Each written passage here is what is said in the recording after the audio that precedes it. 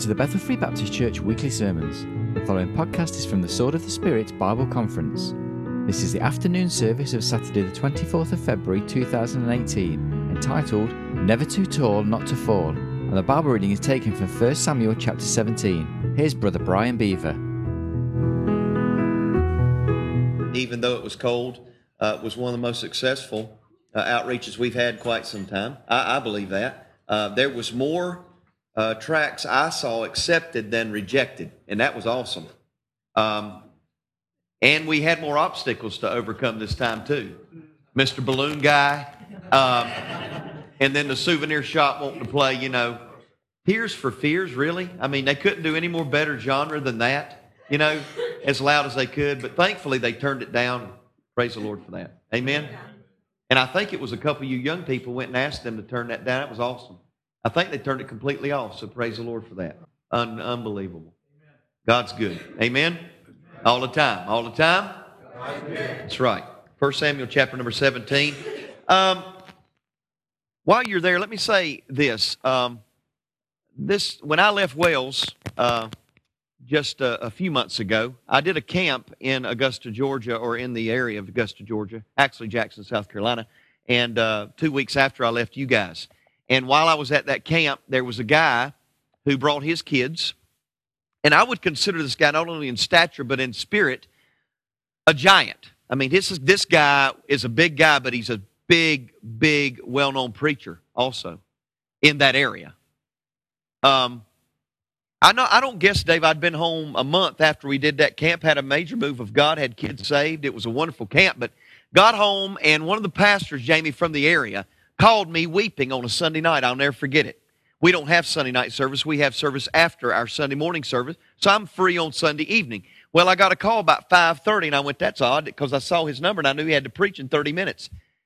Come to find out, he had gotten a call that, unbeknownst to him, this gentleman who was a considered giant in our circles was found out of having immoral relationships with young girls in his church. Not only for a few months, but maybe over the last 5 to 6 years. Now, here's the thing that I don't get. This guy, if you would have seen him and heard him preach, you would have went, wow, this guy is awesome. But my contention is this. Just like this story that we read in 1 Samuel 17, I believe, Rob, that you're never too tall, that you cannot fall. We need to be very careful, because if you look at this story, seemingly on the surface, Jay, it looks like David don't have a prayer. It looks like Goliath ought to win the battle. But if you ever ask your question on the flip side, we always talk about David, but we leave Goliath out of it. Why did Goliath lose? Because he should have won. I want you to look at 1 Samuel chapter 17, starting at verse number 1. While you're looking at it, Paul told the church in Corinth, which, by the way, had all kind of issues. They were a jacked-up church. You know what I'm talking about? They were jacked up. I mean, this church was bad off. Carnal. And he told the church in Corinth in 1 Corinthians chapter number 10, verse number 12, he said, let him that thinketh he stand take heed lest he fall. To go a little farther, the one that we talk about who threw the stone from his sling and defeated the giant, years later wrote these words in Psalm 37. He said, the steps of a good man are ordered by the Lord. He delights in his way. And then verse number 24 says, though, it didn't say if, it says when he falls, he shall not be utterly cast down, for the Lord upholdeth him with his hand. Young people, you're never too tall that you can't fall. We need to be very careful in these days. You ask yourself, well, preacher, why did Goliath fail? Well, I'm glad you asked me. I want to try to answer that tonight. I want you to look at 1 Samuel chapter 17. Look at verse number 1. It says, now the Philistines gathered together their armies to battle and were gathered together at Shochoh, which belongeth to Judah, and pitched between Shochoh and Ezekiah and Ephes-dammim. And Saul and the men of Israel were gathered together and pitched by the valley of Elah. Dave's been there and actually got stones out of the brook in the valley of Elah. Consider me bitter. Amen. Listen, and set the battle in array against the Philistines. And the Philistines stood on the mountain on one side, and the Israel stood on the mountain on the other side. And there was a valley in between them. There's always going to be a valley in between what you and where you're wanting to go is. And there went out a champion out of the camp of the Philistines named Goliath of Gath, whose height was 6 cubits and a span. Somebody says that's in between somewhere 9 and 10.5 feet tall. Somewhere in between there. Even if it was 8 feet. That's a big dude, right? He probably had one tooth in his head. He probably had scraggly hair. He was all mangled up because he was a champion. This is what he did. He fought for a living. This is what he did as a livelihood. His vocation was killing people. I want you to look at what it says about him.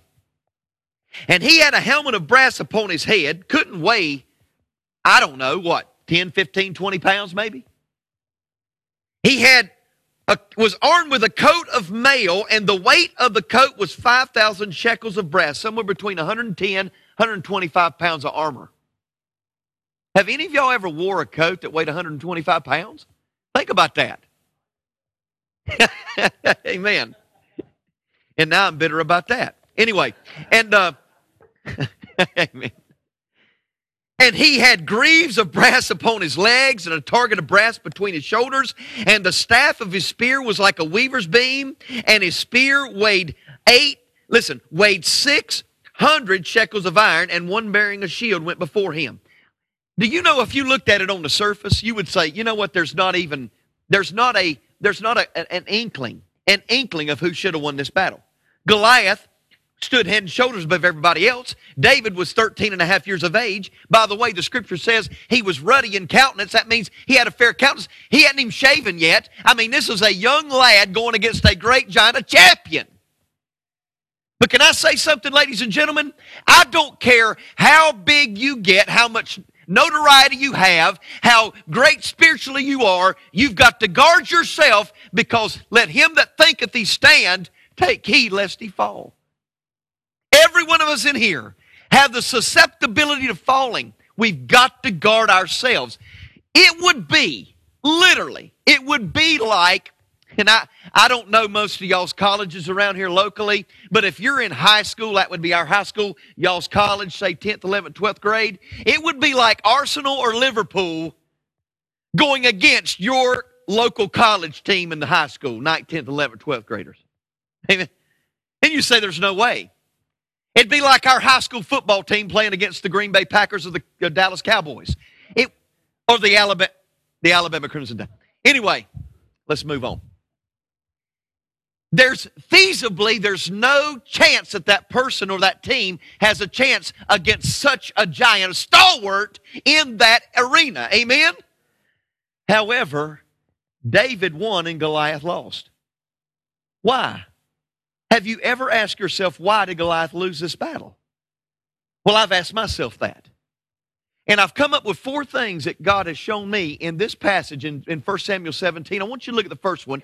I want you to go and fall down to let's go to verse number 26.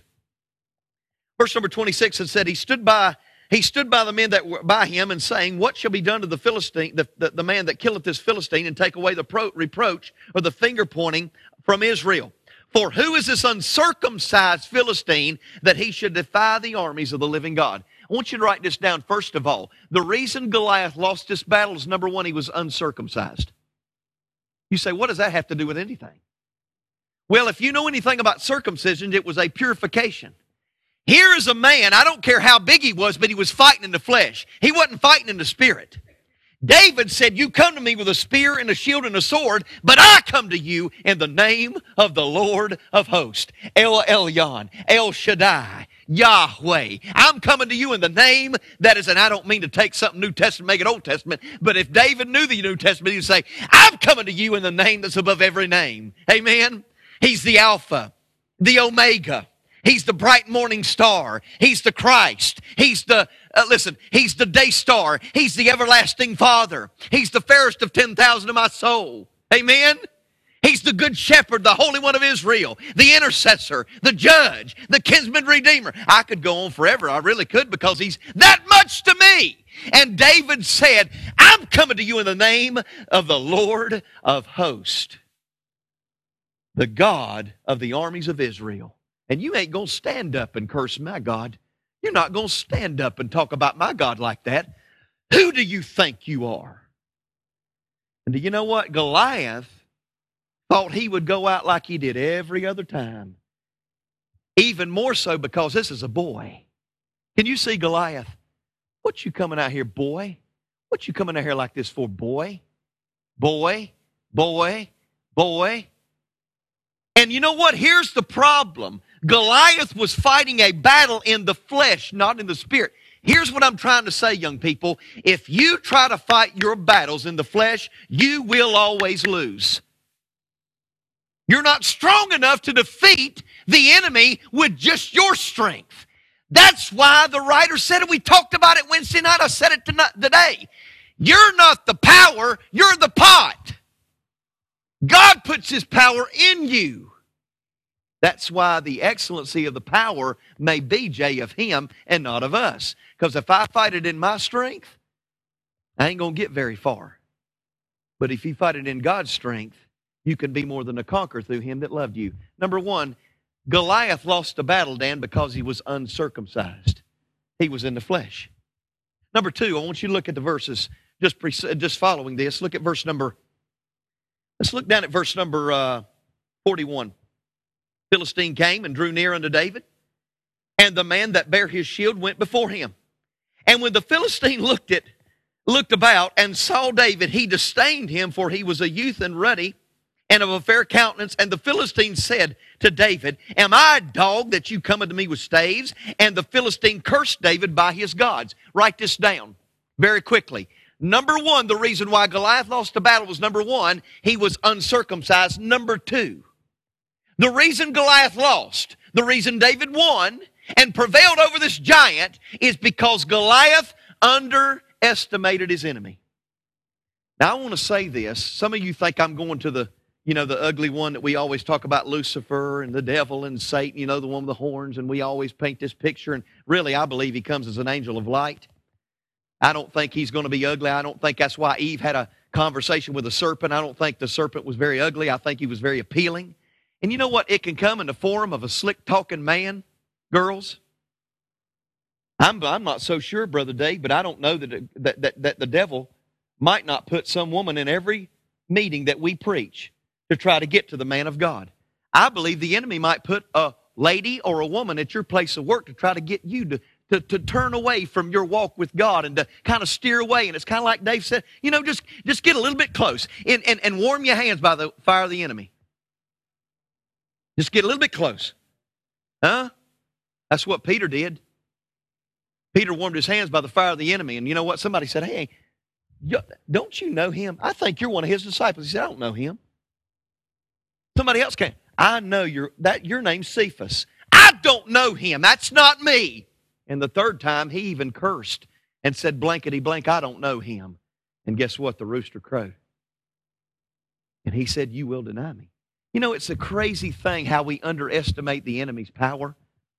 I heard a story, and I've told you all this before, but it bears repeating. There was this turtle that was getting ready to go across this river, and a snake came out from underneath the rock, and it looked at the turtle, and it said, Hey, can you give me a ride across the river? No, I can't give you no ride across the river. You'll bite me. Oh, he said, Listen, I won't bite you. He said, Feel me. I'm a snake. I feel slick. I'm not going to bite you. I'm not going to harm you. So the turtle, little old feet. He's rubbing the snake, and then the snake said, just give me a ride over. And he said, okay, I'm going to give you a ride over, but you better not bite me. He got on his shell, little turtle, swimming across the river. And all of a sudden, that snake, right in the neck. And the turtle's going down. The turtle looks at the snake and says, you told me you wouldn't bite me. You told me you would not bite me. And the snake looked at him and said, you knew what I was before you ever let me get on your back. It's just what I do. You know what scares me about teenagers? First one to laugh at you when he gets you into a situation that you can't get out of, the first one that will go, is the enemy. See, Goliath lost because he underestimated his enemy. He looked at his stature. He looked at his size. You know what we need? We need some soldiers. And I said this the other night. It's not how good you fight, it's what you're fighting for. You're not measured based upon your success in the battle zone. You're measured based upon the faithfulness that you have to stand up to your giants. Amen? Come on, help me out. I know you're tired. I am too. Thank God I'm preaching. I can't go to sleep. Amen? I can't. I got to speak. What I'm saying, young people, is this. It's time for us to understand we don't need to underestimate our enemy. Because all he'll do is dangle that proverbial carrot out in front of you. Gotcha. Come on. Come on. Come on. It scares me, the casualties that we see in youth ministry these days because they've underestimated the power. And you know, young people, today you are bombarded with things that Dave and I never had to be bombarded with. I buried an uncle 2 years ago because of an overdose of Klonopins and Oxycontin.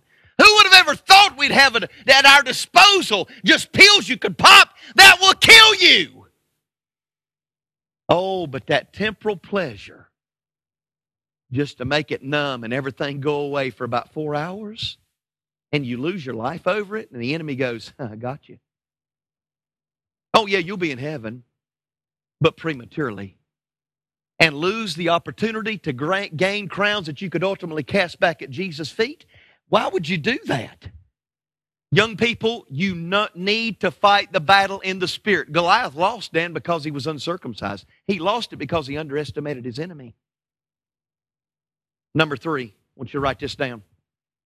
Look down at verse number 49. Look at verse number 49. And David put his hand in his bag, took thence a stone, slang it, and smote the Philistine in his forehead, that the stone sank into his forehead, and he fell upon his face to the earth. How did that happen? Really? You talk about a 10-foot guy taking on a 4'5" guy. No offense, Jay. You are a giant. Amen? You are a giant. How did that happen, Jamie? How did this guy, who had all this armor on, who had a sword, a shield, he had a bearer that went before him, and he loses to a boy that's keeping sheep? How did this happen? What an indictment to a Philistine champion. I can tell you how it happened, Alex. Because not only was he uncircumcised, not only did he underestimate his enemy, but number 3, he had an unguarded mind. He had an unguarded mind. Do you know the only place that was unguarded on his person was right here, Rob? And that's the very place that David, as a slinger, not as a shepherd boy, but as a slinger. And you know how much effort it takes to be an expert at a sling. We talk about a slingshot, like pulling something back. We talking about putting a stone into 2 pieces of rope and a piece of leather and hurling it toward, and he hit him right here in the only unprotected place in his body. You know what scares me these days? We've got so many young people and adults alike that sit in church, and the reason why they cannot have victory over their enemies is because they've got an unguarded mind. Do you understand, young people, that this is the battle zone? The devil knows exactly where to play tricks on you, and it's right here. And you're going to have to guard your mind. Listen, I heard a preacher say this one time. He said, you sow a thought, you reap an action. You sow an action, you reap a habit. You sow a habit, you reap a character. 1,200 decisions you will make in a day. Over 20,000 thoughts will go through your mind in a 24-hour period of time. Where am I going to brush my teeth? When am I going to go to work? What time am I going to set my clock to go and make dinner? You make all of these decisions in your life. And you know what? If you're not careful, it's just like Brother Dave said the other night, 1,440 hours or minutes a day. That equates to 86,400 seconds a day. And ladies and gentlemen, if a banker told you he would give you 86,400 pounds, but you had to spend every penny of it, every pence of it for that day because nothing would be forwarded to the next day, guess what? If you didn't spend all of it, you've wasted it. You haven't invested it. And young people, here's the problem. When you don't guard your mind, it's a wasted second, it's a wasted minute, it's a wasted day. You need to guard your mind. And the biggest thing some of you in here need to guard your mind against is who you are and what you have. You still got stones left in the pouch. God's not done with you. Guard your mind. Amen? Proverbs 23:7 says, as a man or a woman thinks in their heart, so are they. Jesus said in Matthew 15:18, those things which proceed out of the mouth come forth from the heart, the mind, the brain, your thought processes. And ladies and gentlemen, I am so convinced that the reason why we have weak, anemic churches sometimes is because we do not guard the most precious item. Solomon told his sons, he said, keep your heart with all diligence, for out of it are the issues of life. That word diligent means above everything else you could guard, this is the most important thing you could guard in your life is your mind. 822 times the word heart's used in the Bible. 500 times it means your heart or your mind or your thought processes. So let me encourage you young people to realize that you need to guard your mind.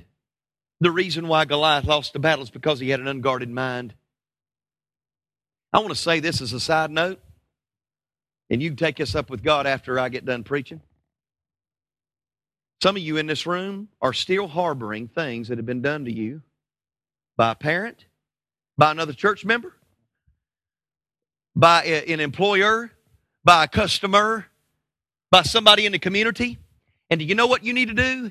You need to realize that if you don't take care of the root problem, you're going to have fruit problems. The root problem in most people's lives that I deal with, Jay, is a thing called unforgiveness and bitterness. And you got to guard your mind against that. I had a kid come to me when I was at Tabernacle in Salisbury. His mother went to our church. She came to me and said, would you pray for my son? I said, I'll do better than that. Where does he live? I want to go visit him. She gave me his address. I went to his house. I knocked on the door. I introduced myself. I said, I know your mom and dad. When I said dad, he said, I'm going to tell you right now. He closed the door behind him. He walked me off that porch. First time in my life I think I've ever been backed off a porch. He scared me to death. He said, if you ever say the word daddy around me again, I'm going to hit you right in your nose. I'm going to knock you out. Now, I didn't even know this guy. I said, what in the world's wrong with him?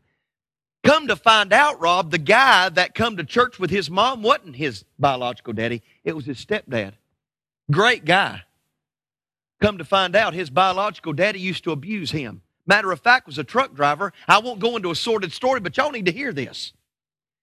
His biological father was a truck driver and would take him when he was 11 years old on trips on the road with him, and he wouldn't tell his mom what happened. The boy was so scared of his daddy, he'd think he'd kill him. But you know what his daddy would do? He would make liaisons with other truck drivers and give his son over to them.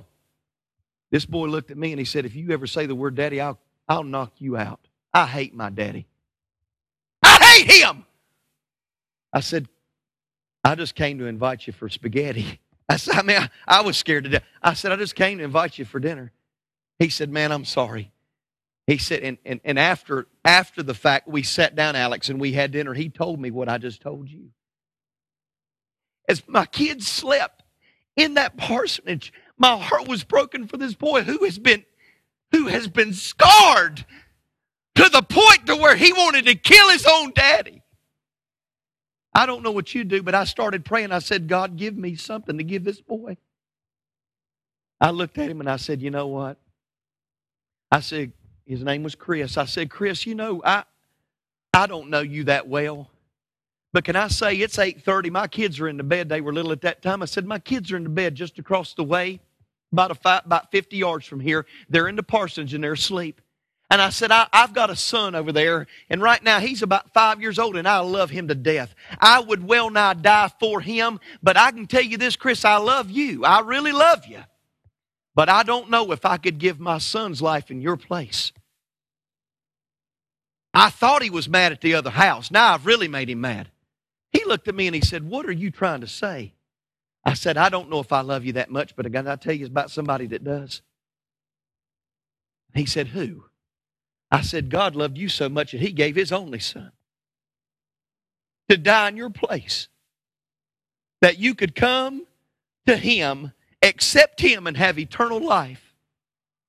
It took 40 minutes, Brother Dave, and I saw him break, and tears came running down his face. And do you know what? Finally in his life, I finally saw some freedom. I finally saw the veil lifted. And you know what? It looked like there was finally a smile on his face after 2 days of knowing this guy. I hadn't seen nothing but anger and outrage. I called him 2 weeks later, and I said, "Hey, Chris, can I take you to lunch?" "Nope, can't go." I said, "Well, that was really a little bit more, positive than I wanted you to hear about not going to lunch with me. I wanted to hear you go, "Man, I wish I could go, but I can't." He's like, "No, can't go." I'm like, "Well, that's kind of what everybody else says too." And I said, "Why can't you go?" He said, "Well, I got to go somewhere today." And he told me about a place where a man worked. It was a lumber yard down on the other side in East Spencer, just across the way from where I pastor. And he said, "I've got to go down there, and I've got to go in that place of business, and I've got to get the owner or the manager of that place to call over the intercom and have a man come to the front, and I've got to look into the eyes of a man I don't even know no more and wanted to kill and look at him and say, 'Daddy, I forgive you. I forgive you. I forgive you.'" You know what, Jay? I've pastored people. I've gone back, and Dave's gone back year after year after year for well nigh 22, 30 years, back to the same church and no people for 30 years that's been bitter over somebody, and most of them's dead now. And can't even have victory and liberty in their life because they're bitter over somebody that's not even here no more. Can I ask you to do me a favor, guys? If you won't be a casualty like Goliath, you need to guard your mind. First of all, against bitterness. Amen? Against bitterness. The last thing I want to give you, and I'm done, and I just want to give you meat and potatoes. I don't want to give you no crepe Suzette or quiche. I'm just trying to give you meat and taters today. Amen? This is what I'm trying to give you. Y'all look like a meat and potato crowd. Amen? I just want to give you some meat and potatoes. Goliath lost the battle, Rob, because he was uncircumcised. He underestimated his enemy. He had an unguarded mind, but I want you to look at verse 51, and I'm done. "Therefore David ran and stood upon the Philistine and took his sword and drew it out of the sheath thereof and slew him and cut off his head therewith. And when the Philistines saw that their champion was dead, they fled." I don't have time to read the rest of the chapter, but you know what David did? I like this guy. David took the head. I'm not talking about went to a taxidermist. I'm talking about blood coming off of it, not on a silver platter, took it into the city and said, "Here's your champion. Here's their champion." Amen, right here. I like David. He would have been a Marine. He said, "Here he is." Now you say, "Preacher, what's your point?" Can I ask y'all to think with me for a moment? David went into the battle without a sword, but he came out of the battle with one. He didn't go into the battle with one. He came out of the battle with one. Can I ask you to think with me for just a moment? Maybe the reason why Goliath lost the battle ultimately and was totally destroyed, Claire, is because he had an unused weapon. David took Goliath's own sword out of his own sheath after he had killed him with a stone, took his own sword and cut his own head off with it. You say, "What's your point?" Goliath lost the battle because he never took his sword out in the battle. Now, maybe the reason why you're struggling so bad is not because you don't have the arsenal. You don't have the awareness of the advantage you've got. You do have ability. You have put forth the effort. But maybe the reason why you struggle so is because maybe, just maybe, you hadn't unsheathed your sword in the battle. What is your sword? I'm going to be honest with you guys. I would consider myself a transitional preacher because I've got men that are in my life, like a J.C. Parks and all these men of old that we've preached for. But you know what? We're coming up and we're seeing things change a little bit, and I'm not talking about our message. I'm talking about methods. David, listen, Paul said, "I'm to be all things to all men, that I might by all means save some." And I'm telling you right now, we're in a transition period where God's moving and doing some great things, and He's using other arenas. But can I say this? I love the fact that we print the words up on a screen and we do all of these multimedia and social media stuff, but there's something about having a copy of the Word of God for yourself to read every morning, read every night. There's something about opening it up for yourself. Because I'm telling you right now, when I got saved by the grace of God, I got saved in the Marine Corps. And do you know what? For 4 months while I was in the Marine Corps, I never went to sleep but what my Bible wasn't under my pillow. I cherished it that much, Rob. And what's scary is so many Christians struggle in their life. And when I ask them this question, this is the answer I get. When I ask them, do you use this? Do you use it?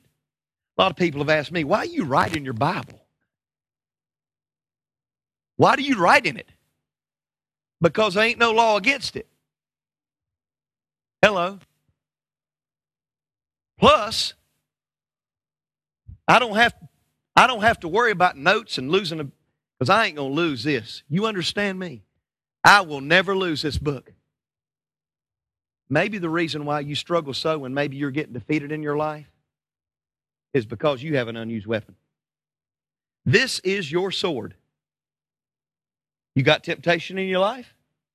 Well, use what Jesus said. He said, in this world you shall have tribulation, but be of good cheer. I've overcome the world. You got a problem with what you look at? Look at what David said. I'll set no wicked thing before my eyes. Amen? That's pretty good counsel. All of that's in the book. And let me ask you a question.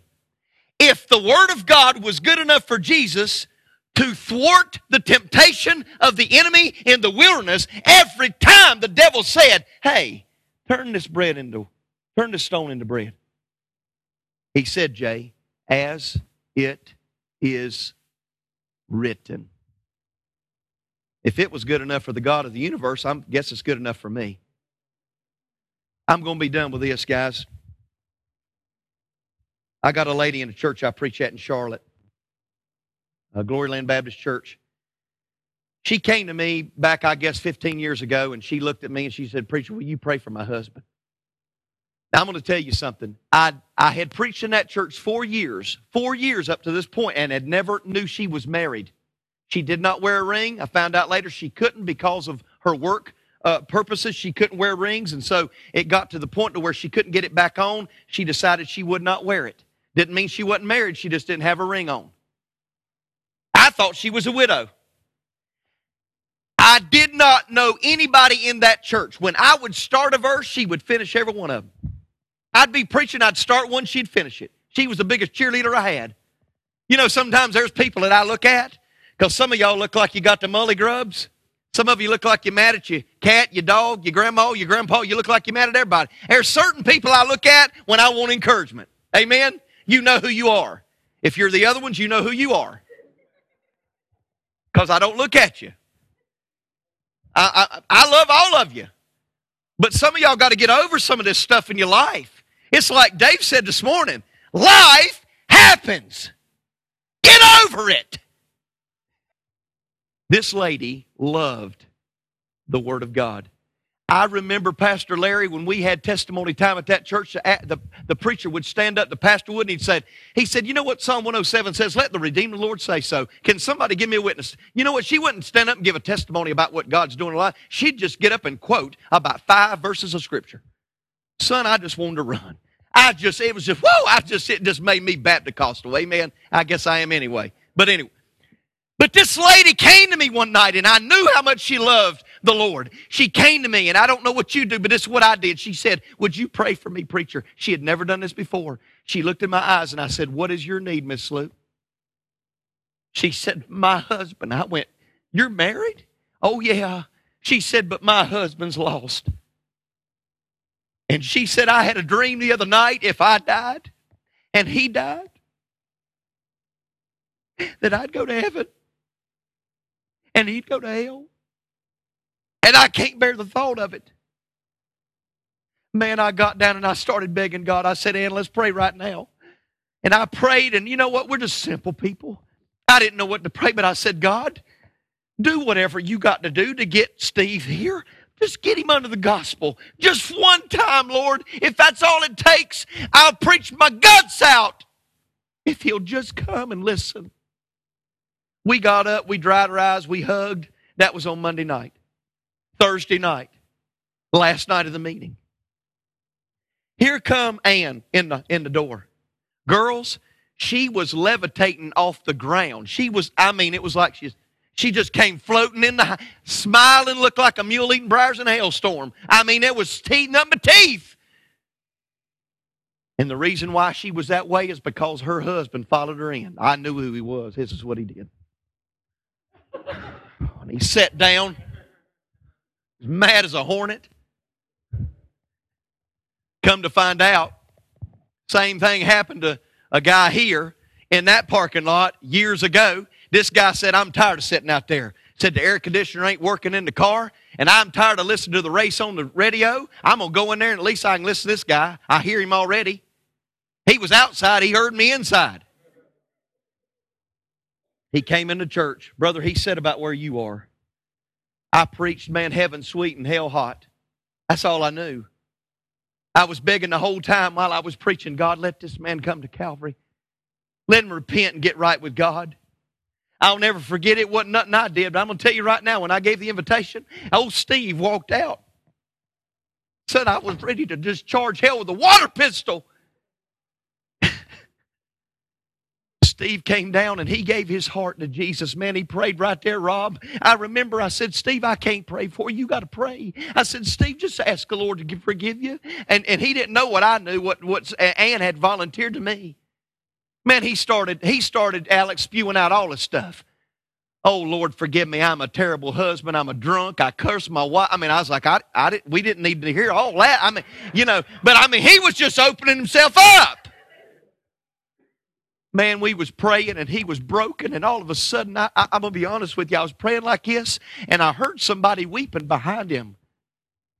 And I'm going to be honest with you, I repented later, Rob, but I snuck and I looked. I was like this. I said, who is that? And it was his little 150-pound wife. Ann was behind him and she was weeping. And the whole time, Dave, she was saying, God, save my husband. Save my husband. Man, he got done praying. I looked up at him and I said, Steve, stand up. I said, did Jesus save you tonight? He said he sure did. Man, when he said he sure did, Jay, his little wife, she went cray-cray. She started jumping up and down. She picked him up, Alex, and this was a big man. This a little woman. I'll tell you right now, you make a little woman mad, she'll become a guerrilla warrior. Amen. And if you don't believe it, hit one of her kids. She will knock you out. Amen. Son, Ann picked him up by the knees and started jumping up and down going, hallelujah. Praise God. She put him down. I looked at Ann and I said, Ann, did God save your husband? She said, he sure did. And I went, well, glory. Son, she took a lap. She started running. She was just running. She ran all the way around the church. Steve's still here crying. He's going. He just watched her. Here she comes. I said, Ann, guess what? I said, Steve, saved. She went, well, glory. She took another lap. She's running. She got done running, Pastor Larry. We got things calmed down. I looked at Steve and I said, Steve, I got to ask you a question. I said, I ain't never hurt anybody, because this is what he said. When he came up to me that night and he looked at me at that altar, Sophie, these were his words. I got to get saved tonight. I said, what do you mean you got to get saved tonight? He said, I got to. I said, nobody's ever said that to me, Steve. Why'd you say that? He said, my life has been hell at my house the last 2 weeks. I said, what do you mean? You got a great wife. He said, no, you don't understand. Listen to what happened. He said, every night I'd come in from work, she'd have a wonderful, wonderful spread of food made, Rob. We'd sit down at the table. She'd pray. I'd get over there. I'd start eating. And she'd look at me, not even put one fork of food in her mouth. And she'd look at me and say, Steve, you need to be saved. You need to come to Christ. And he said it'd make me so mad, I'd slam the chair underneath the table, I'd go upstairs and slam the door and go to bed. He said, and last night I had all I could take. I said, what happened? He said, I woke up about 2:30, and he said my bed was just jumping all around the floor like this. He thought it was an earthquake. Nah. They had the curtains pulled. There was a street light that was shining in the window. When he got up, he sat up in the bed. First thing he said was, oh man, this is that rapture thing my wife's been telling me about. She ain't here. I can't find her. Where's she at? And he looked at the foot of the bed, Jamie, and his wife, little Ann, who loved the sword, who loved the book. And one of her last statements to me before her husband came was, she said, they that goeth forth with weeping, bearing precious seed, shall doubtless come again with rejoicing, bringing their sheaves with them. And she cried over her husband's soul. He said, last night when I looked at the foot of the bed, she had the covers and she had the mattress and she was shaking the whole bed back and forth going, God, save my husband. Save my husband! And you know what Steve said? I had to get saved tonight. I couldn't take it no more. I couldn't take it no more. Can I ask y'all a question? Who is it in your life? Maybe the reason why you're defeated is because you got all your focus on this instead of this. When you leave these doors, you're going into a mission field. Some of you go to a mission field when you go back to uni. Some of you walk into a mission field when you go home because your family thinks you are a nut. I am convinced that a good soldier could care less about his own well-being. He cares about those that he's trying to defend. Let me ask you a question tonight. Are you fighting this battle in the flesh? Have you underestimated your enemy? Do you have an unguarded mind? You know if you do or not. And some of you in this room have an unused weapon. When's the last time you used a sword against the attacks that's in your life? Selah. Selah. Heads are bowed and eyes are closed. Dear Lord Jesus, kind sir, do a work in the hearts of these young people. Lord, there's nobody, myself, Pastor Larry, Brother Dave, wants to twist anybody's arm and make them get right with God. They have to make a decision. But Lord, we need to understand we're never too tall that we cannot fall. Help us to guard our mind. Help us to let all bitterness and anger and wrath and clamor and evil speaking be put away from us with all malice. And be kind one to another, tender-hearted, forgiving one another, even as God, for Christ's sake, has forgiven us. How can we never say we can't forgive somebody? We might say we won't, but we can't say we can't because Calvary paid it all. Help us to use our weapon, Lord, and see the results of our burdens for others. Because I know that Isaiah 55, Lord, says His word will not return void unto Him. It'll accomplish what it pleases Him, and it'll do that, and it'll prosper in the thing wherein it's sent. God, I pray that You'd have Your will and Your way. Help these young people to focus on the battle and not the burdens. Help them to keep their face set like a flint toward Jesus, looking unto Him, the author and finisher, the creator and completer of their faith. And for all of this, Lord, we're going to thank You for what You do. In Christ's name. And all God's people said.